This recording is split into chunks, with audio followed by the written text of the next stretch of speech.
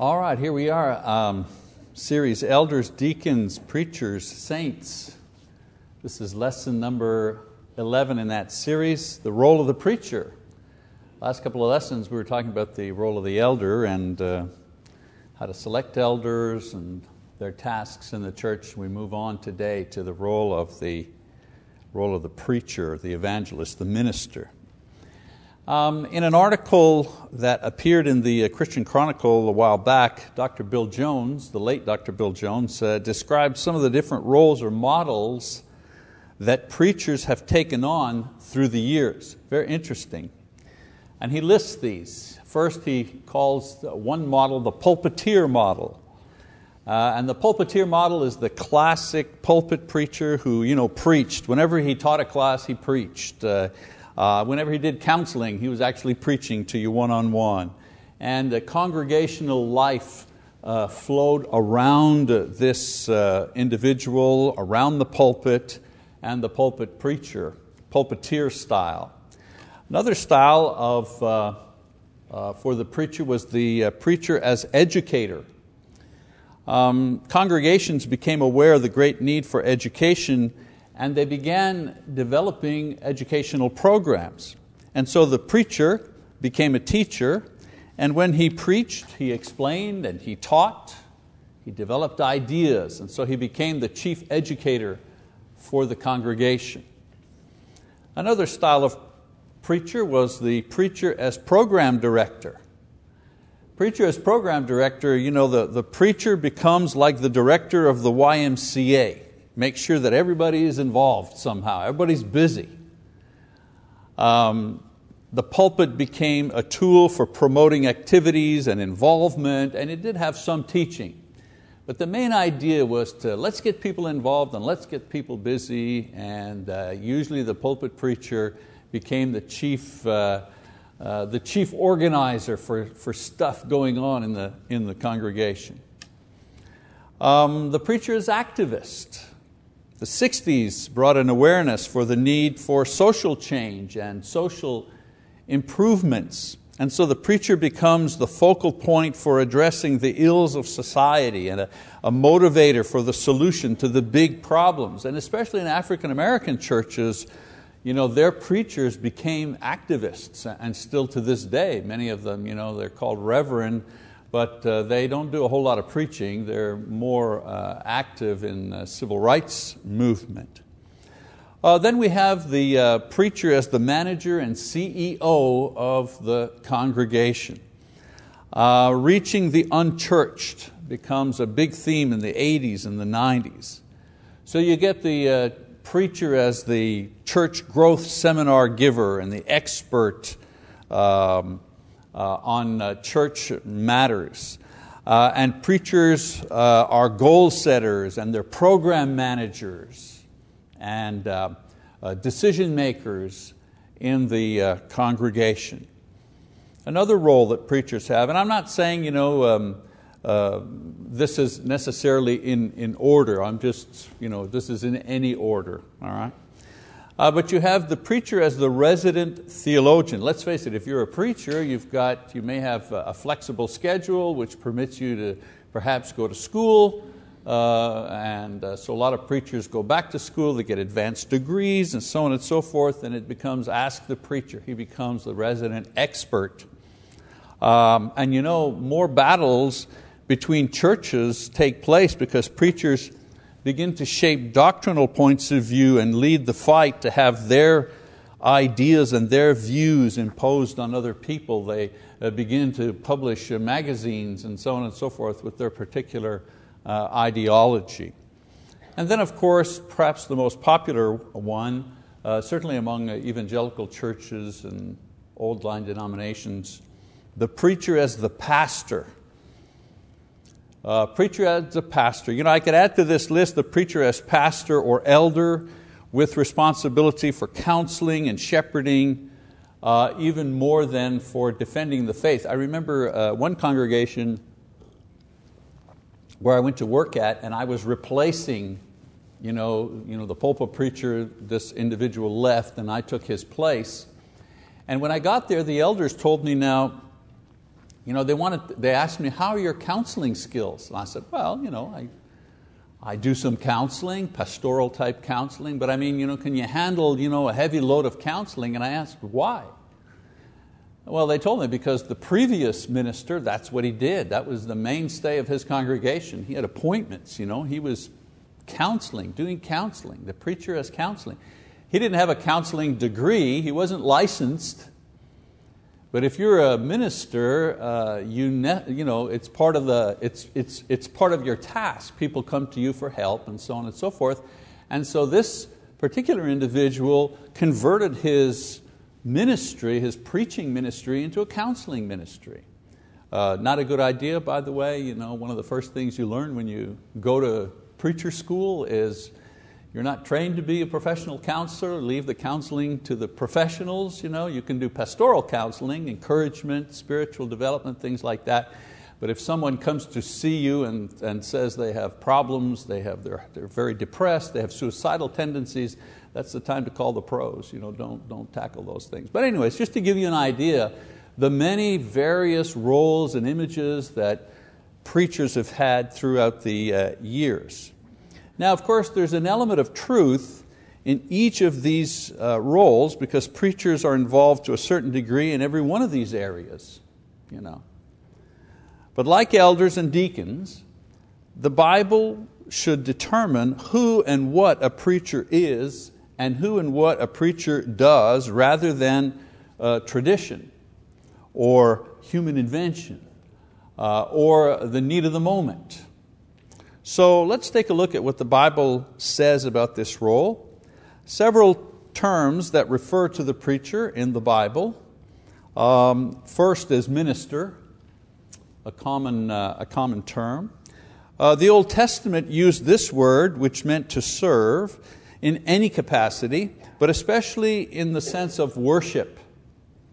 So in the Old Testament, when they talked about minister, they meant serving at the altar, serving in the temple. The New Testament uses this word in the same way, but it became the term for someone who served in some capacity in the church, more generalized. For example, in Ephesians 6:21, Paul says, Tychicus, the beloved brother and faithful minister in the Lord, more general in that sense. Today it's used to refer to someone who serves the church usually in a paid capacity. Yes, we all minister in some way. Yes, we all have ministries in various areas. But when you're talking about the minister, you're usually talking about the full-time minister, the individual who's paid to carry out certain roles. Another term, preacher, has this term in the Old Testament. Old Testament usage came from a word that originally meant to gather together as an assembly. Then the word developed to refer to the one who actually called the group together. And then it referred to the one who spoke or the speech that was given at the assembly. So like Bible words, they go through an evolution of meaning. So at first, calling the meeting, then it meant the meeting, then it meant the one who was speaking at the meeting, and then it meant the speech given at the meeting. So it kind of evolved. In the New Testament, the word refers to the one who proclaims the message of the gospel. So the idea is that a preacher is not a proclaimer of just any philosophy or any message, but exclusively of the gospel message. So the word meant to proclaim. So someone could be proclaiming anything, actually, the king's edict or some new philosophy, but ultimately it came to mean the one who was proclaiming the gospel, the good news of Jesus Christ. Today the term preacher refers to the one who gives the sermon on Sunday. Who's your preacher? You're expecting him to be the one who preaches from the pulpit. Another term is the term evangelist. This is a New Testament word not found in the Old Testament. It's made up of two words. The first is good and the other word is to announce. And it means one who announces good news or who proclaims the good news of the gospel. another word coined in the New Testament to refer to the preacher. Today, the term applies to one who does meetings, not necessarily involved in local work. So, some people have to get a handle on what words mean and how they use them in what context. So, the preacher is the guy who's in your church every Sunday giving the sermon. The evangelist is the guest speaker, the one who goes around, if you wish, from place to place. He speaks at meetings or conventions or lectureships and things like that. It doesn't necessarily have to mean that, but we've made it mean that. We rarely call our preacher our evangelist. We usually call our local worker who does the preaching from the pulpit, we usually refer to him as the preacher. So suffice to say that all these terms refer to the preacher. Minister, referring to him as one who serves the Lord and the Lord's people. Preacher, referring to the kind of ministry he performs as opposed to the elders or the deacons. And evangelist, referring to the tool of his ministry, and that is the gospel of Jesus Christ, the good news of salvation. All right. So let's talk about qualifications, shall we? We're following the same pattern that we did for elders and deacons, talk about what the term means and so on and so forth, and then kind of move along and talk about qualifications and tasks. So qualifications, unlike elders and deacons, there are no neat passages that list the qualifications of preachers. And so we look at the preachers themselves in the New Testament to help us determine what we're looking for. For elders, we've got lists, qualifications. 1 Timothy and Titus, we've got qualifications. And deacons, Acts 6 and Timothy, we've got lists of things to look for. I've even given you those lists. We use checklists. When we're looking at different men to fulfill this role, we have a checklist because the Bible gives us a checklist. But for preachers, there is no checklist. There is no one chapter that gives a lot of the details, the qualifications of preachers. Now, in the beginning, the apostles, they fulfilled all the roles. At the beginning, the apostles, they were the elders, they were the deacons, they did it all. And with time, they developed men who would carry out these roles as individuals. Elders and deacons, as I say, have lists of qualifications to guide us. Preachers have models. Okay, that's the distinction I want to make. Elders and deacons have lists. Preachers have models. So in the New Testament, we have many who did the work of evangelism, the work of the preacher. So if we want to understand, what qualifications does that individual have to have, we have to look at the models provided for us in the New Testament. So for example, we have, of course, the very first example of it, the unknown brethren who scattered from Jerusalem and went everywhere preaching the word in Acts chapter 8, verse 4. Right? There was a persecution in Jerusalem, and so the brethren scattered. And as they scattered, they proclaimed the gospel. They were the first, quote, preachers, if you wish. Not a lot of information about them, simply that they went forth and they shared the word. Another early example is Philip. Philip, who began as a deacon and then developed into preaching. So what about Philip? We know that he performed signs, Acts chapter 8, 12 to 17. We know that he preached in many places to many people. We have the story, very familiar story in Acts chapter 8 of the eunuch. And we know that he was married and had children. Right? His daughters were gifted, Acts chapter 2. So we know about Philip and some of the things that he did. Barnabas, another one who traveled and preached with Paul on his first missionary journey, Acts chapter 13, verse 1, and other places. We know about Barnabas. We have a lot of information about Timothy, whom Paul discipled and trained for ministry, Acts chapter 16, verse 2, another model for us to look at. And Titus, Timothy and Titus, who was also trained by Paul as well. Read about him in the epistle to Titus. And then there's Apollos, who was converted by Aquila and Priscilla, but did great work in defending the faith and strengthening the church. We read about him in Acts chapter 18 and 1 Corinthians chapter 3. All of these models, individuals who modeled for us the work of the preacher. And then of course there are the other preachers referred to or named in Paul's letters, of whom we have no details anyways, in the Scriptures themselves. So when we do examine the models, there are things that we see. We see first of all that there is a diversity of men. They're all men, but there's a diversity of men. For example, you have a young man, Timothy, and you have an older man, Barnabas.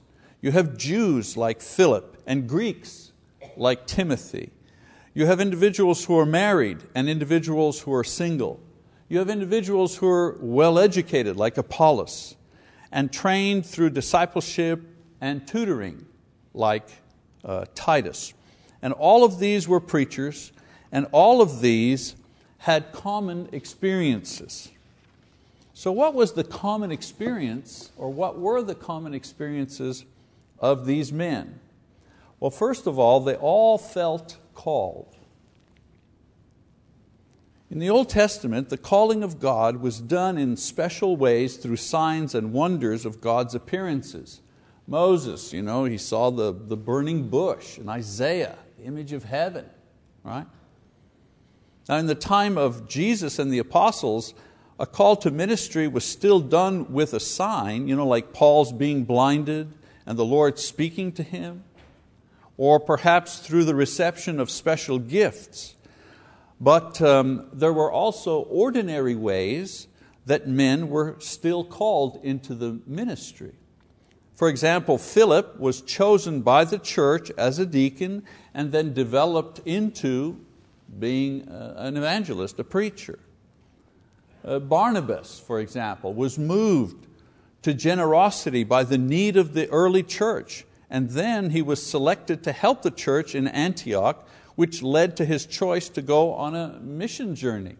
Doesn't that sound familiar? Don't you know people who had a variety of experiences that led them into preaching? They were in school and studying to be architects or something, and then they went to a meeting, and a young Christians meeting or something on campus, and they were fascinated, and they took a Bible class, and then the Bible teacher was trying to put together a mission team going to Mexico for the summer, and they figure, yeah, that's a great idea, and all of a sudden, 2 years later, whoops, they're out of the architect program and they're into the missions program, and they decide to become missionaries. We see that all the time. That's what happened in my own life. Marty was in the military and left the military and decided to go to preacher school. So you're not born that way. You're not born 8 years old, decide you're going to be a preacher. Your experiences, they lead you to a point where you have to make a decision. Am I going to do this or not? And if you talk to men who have gone into ministry and you ask them about that decisive point, what led them to that? Was it because they felt they were great speakers? They had just the tremendous ability for speaking, or that they felt exceptionally intelligent and they could just debate somebody? I'm fairly certain that if you talk to them, they'll say, well, I just felt that I was called to this. I just sensed that this is something that I had to do. And for many people, it doesn't make any sense to do it. They've got good jobs and they're solid and they've got money socked away, and if they just stick at this particular job and they're going to rise up through the company, and they've got all kinds of security locked in, maybe they're working for a large corporation or for the government or something like that, and then all of a sudden they decide, well, no, I feel a calling to go in the ministry. And then they spend the rest of their lives raising money and begging people to give them money so that they can go to some obscure country in Africa or South America or somewhere, to go preach the gospel. It doesn't make any sense to anyone else except themselves. It makes sense to them. They felt called. They felt that God had laid this on their hearts. This was just something they had to do. And so all of these men felt called in some way. Timothy and Titus, both of them were chosen and they were trained in the ministry by Paul. And Apollos was encouraged by Paul to strengthen the church at Corinth. So all of them felt called, but not a calling like you see a cross in the sky or a voice or something like that. Not like that. Those type of things happened, of course, in the Old Testament. But most, I would say all preachers today, the calling is through circumstances that work together in some way, or perhaps a burden to go out into the world and share the gospel. I remember my own call in a sense. The sense of burden happened when I was on a bus. I was on a bus in Montreal. I'd been a Christian for a little while, and there were two girls sitting right across from me. And they were speaking in French, but of course I speak French, so I understood what they were saying, and they were talking fairly loudly, so I could hear what they were saying. And they were talking to each other about, well, we're going to the club tonight, we're going to the nightclub, it's going to be great, and I hope my boyfriend is there, and he's so cute, and this and that, and okay, fine, whatever. But then she says, and I think maybe we've gone out, and I've known him for like 3 weeks or something like that, and I'm thinking maybe we should move in together and do blah, blah, blah. And they were talking about stuff, and then they were talking about soap operas on TV and what is so-and-so and such soap opera is going to do. And in my mind, at that moment, I said to myself, this person does not have a clue.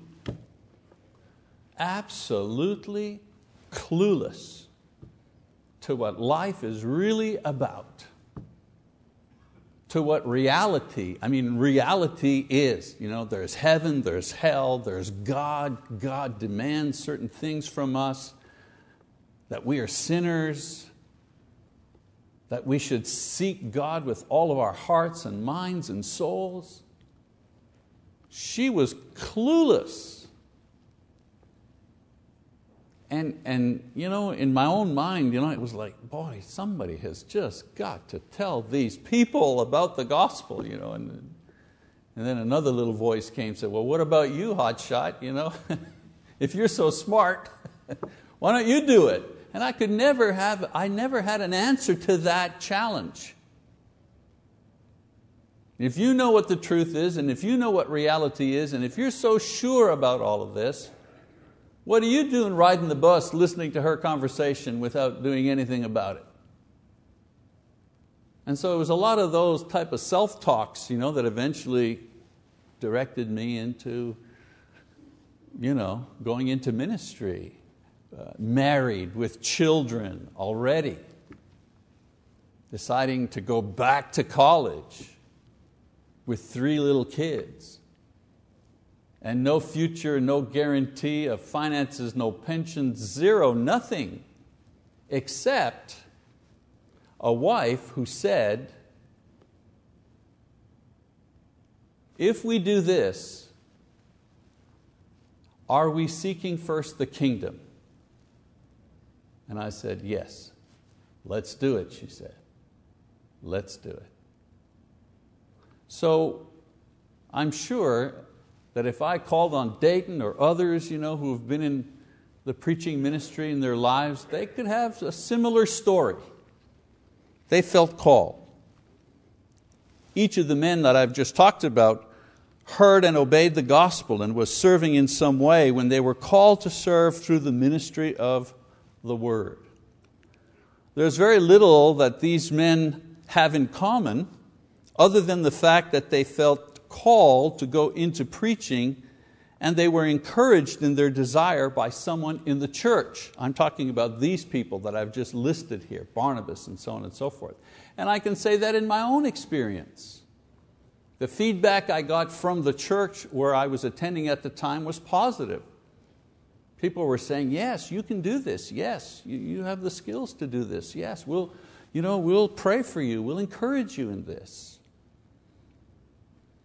So from what I see in the New Testament, in my own experience and that of others, there comes a need to do this which will not be satisfied by something else.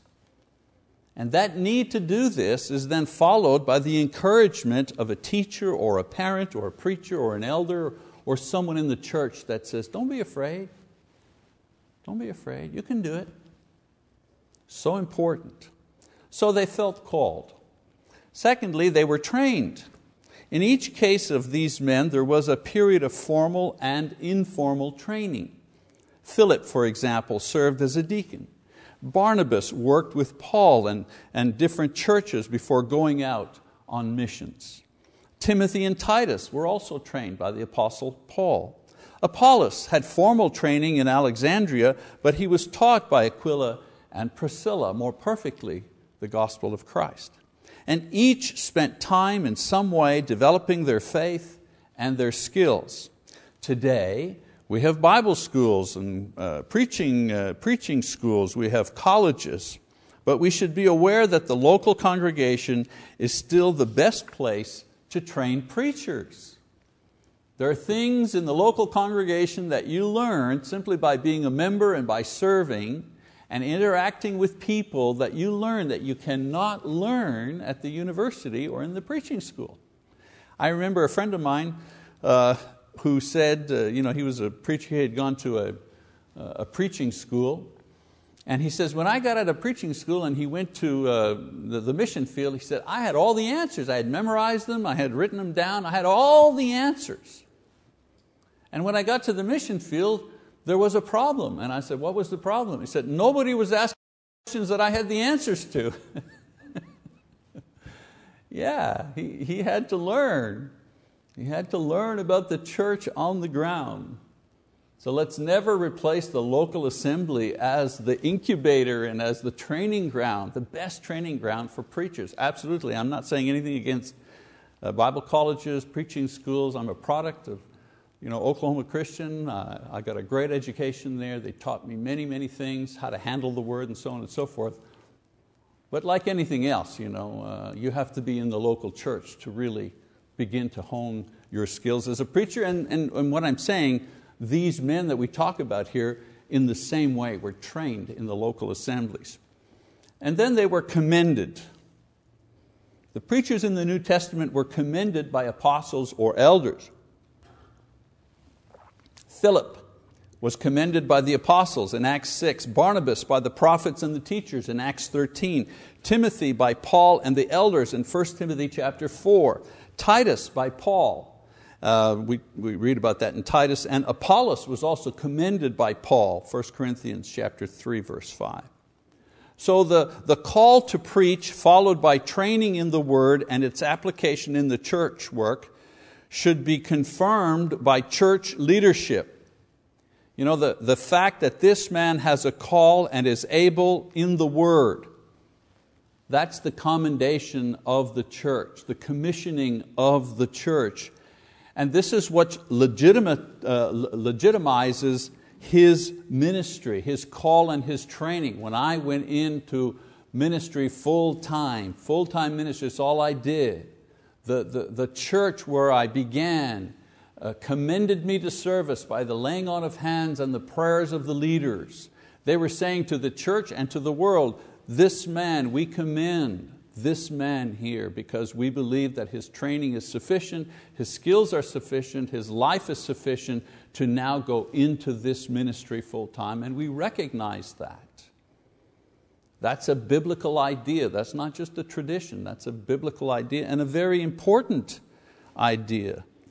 Some people think that just wanting to preach is enough, or going to college is enough, or somebody giving you a job is enough. But being a preacher involves a process that includes all three elements: the calling, the training, and the confirming in ministry. And I might add that a preacher remains qualified so long as his life and doctrine remain pure. That's how you stay. You don't have to renew your membership, but your teaching has to remain biblical and your life must remain pure if you wish to continue serving in this type of work. All right, let's take a look at the work of the preacher. 3 broad categories. First, preach the gospel. Paul says, preach the word, be ready in season and out of season, reprove, rebuke, exhort with great patience and instruction. First task always to preach the word. This is the responsibility for proclaiming the word of God to the world. The methods and the audience changes from culture and time, but the objective is always the same. Bringing human beings face to face with the message of the gospel. That's the job one of the preacher. Now, how he does it? Film strips, personal work, TV evangelism, pulpit preaching, missions, books, videos, radio, internet. Each preacher has a variety of ways and abilities to reach out to as many as possible with God's word. The preacher is responsible for sowing the seed. That's his job. He has to sow the seed first and foremost. Why? Because if there's no seed sowing, there's no harvest. There's got to be seed sowing before there is a harvest. I remember working for another church that, or talking to a church that was talking about their preacher, and they were talking about his not resume, but his work schedule. And they had that guy down, every hour of the day was booked because they wanted to make sure he was busy, earning his keep. So they had him, chairing this meeting and that meeting and going here and doing that and reports and, fixing the light bulbs and, organizing the Boy Scouts on Tuesday night. You know what I'm saying? Busy stuff. And once you had all this done, let's see if you can squeeze in a little preaching there. It's the reverse. Some people say, why are the churches of Christ shrinking? Well, not enough seed sowing. That's why they're shrinking. You can't have a harvest if you don't sow the seed. If you don't preach the gospel, how are you going to expect people to be baptized?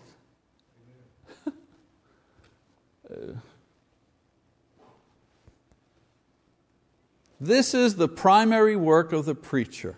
And we do the church harm when we don't provide the time and the resources to allow them to do this thing. Secondly, I need to move here, sorry about that, I'm falling behind. To set the church in order. In Titus, Paul says, for this reason I left you in Crete, that you would set in order what remains and appoint elders in every city as I directed you. Now the reason Titus had to appoint elders is because the New Testament church, the elders were the main teachers. Listen to me now, I know we're almost at the end. I believe that the Bible teaches that the church model is that the church is elder-led. They're not these anonymous guys who have meetings every couple of weeks, to decide up and down on the budget and stuff like that. A New Testament church is elder-led. They are visible, they are active, they are there, you know them. So the elders are the main teachers, leaders, ministers, and it was necessary to select and appoint them because this is what the church needed to get going.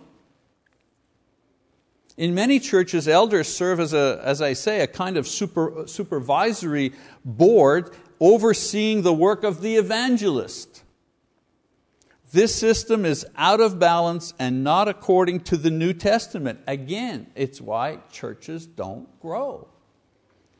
The preacher's job is to establish and organize the church according to the New Testament pattern so that the elders and the deacons can do their work.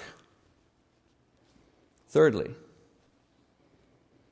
the preacher ministers the word.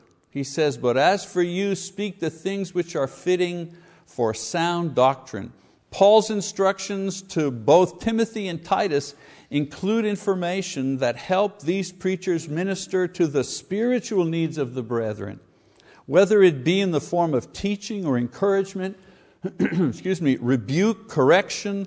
The work of the preacher is to help the congregation accurately apply God's word to every situation in their lives. So the key to the success of the preacher's work, therefore, is the response of the congregation. What does the congregation do? Well, first of all, the church needs to respond to the call to share the gospel and support its preaching through financial giving and involvement. So that's a no-brainer. And then the church also needs to agree that it will submit to the word, not to the preacher. All of us, including preachers and deacons, we are in submission to the eldership, to the leaders of the congregation. But all of us, including the elders and the preacher, are in submission to the Word of God. And the task of the preacher is to make sure that that word is preached accurately and fervently and sincerely to the congregation. So the church needs to agree that it will submit to the word, not the preacher, insofar as the way it should function is concerned. A submissive church responds to the message of the preacher when called upon to repent if that's necessary, or to give if that's what it is, or to grow, or to share, or to rise up, whatever it is. And that's the work of the preacher. If you look at the preacher's job description, that's the term I was looking for before. It ought to be, well, he's busy preaching over here, and he's organizing a thing over here to make sure that the word gets out to the community, and then over here he's doing something to make sure that the word is being cast out, using technology, or he's teaching this person, or he has a class to teach. The word of God has to be the verb in all the sentences, that describe His work. Otherwise, the church is out of balance. The church, to find its balance, elders need to lead in ministry. Deacons need to serve in ministry. Preachers need to preach the word, teach the word, proclaim the word, spread the word. Okay, next time, we're going to talk about the saints. So elders, deacons, preachers, next week, saints. All right, thank you for your attention.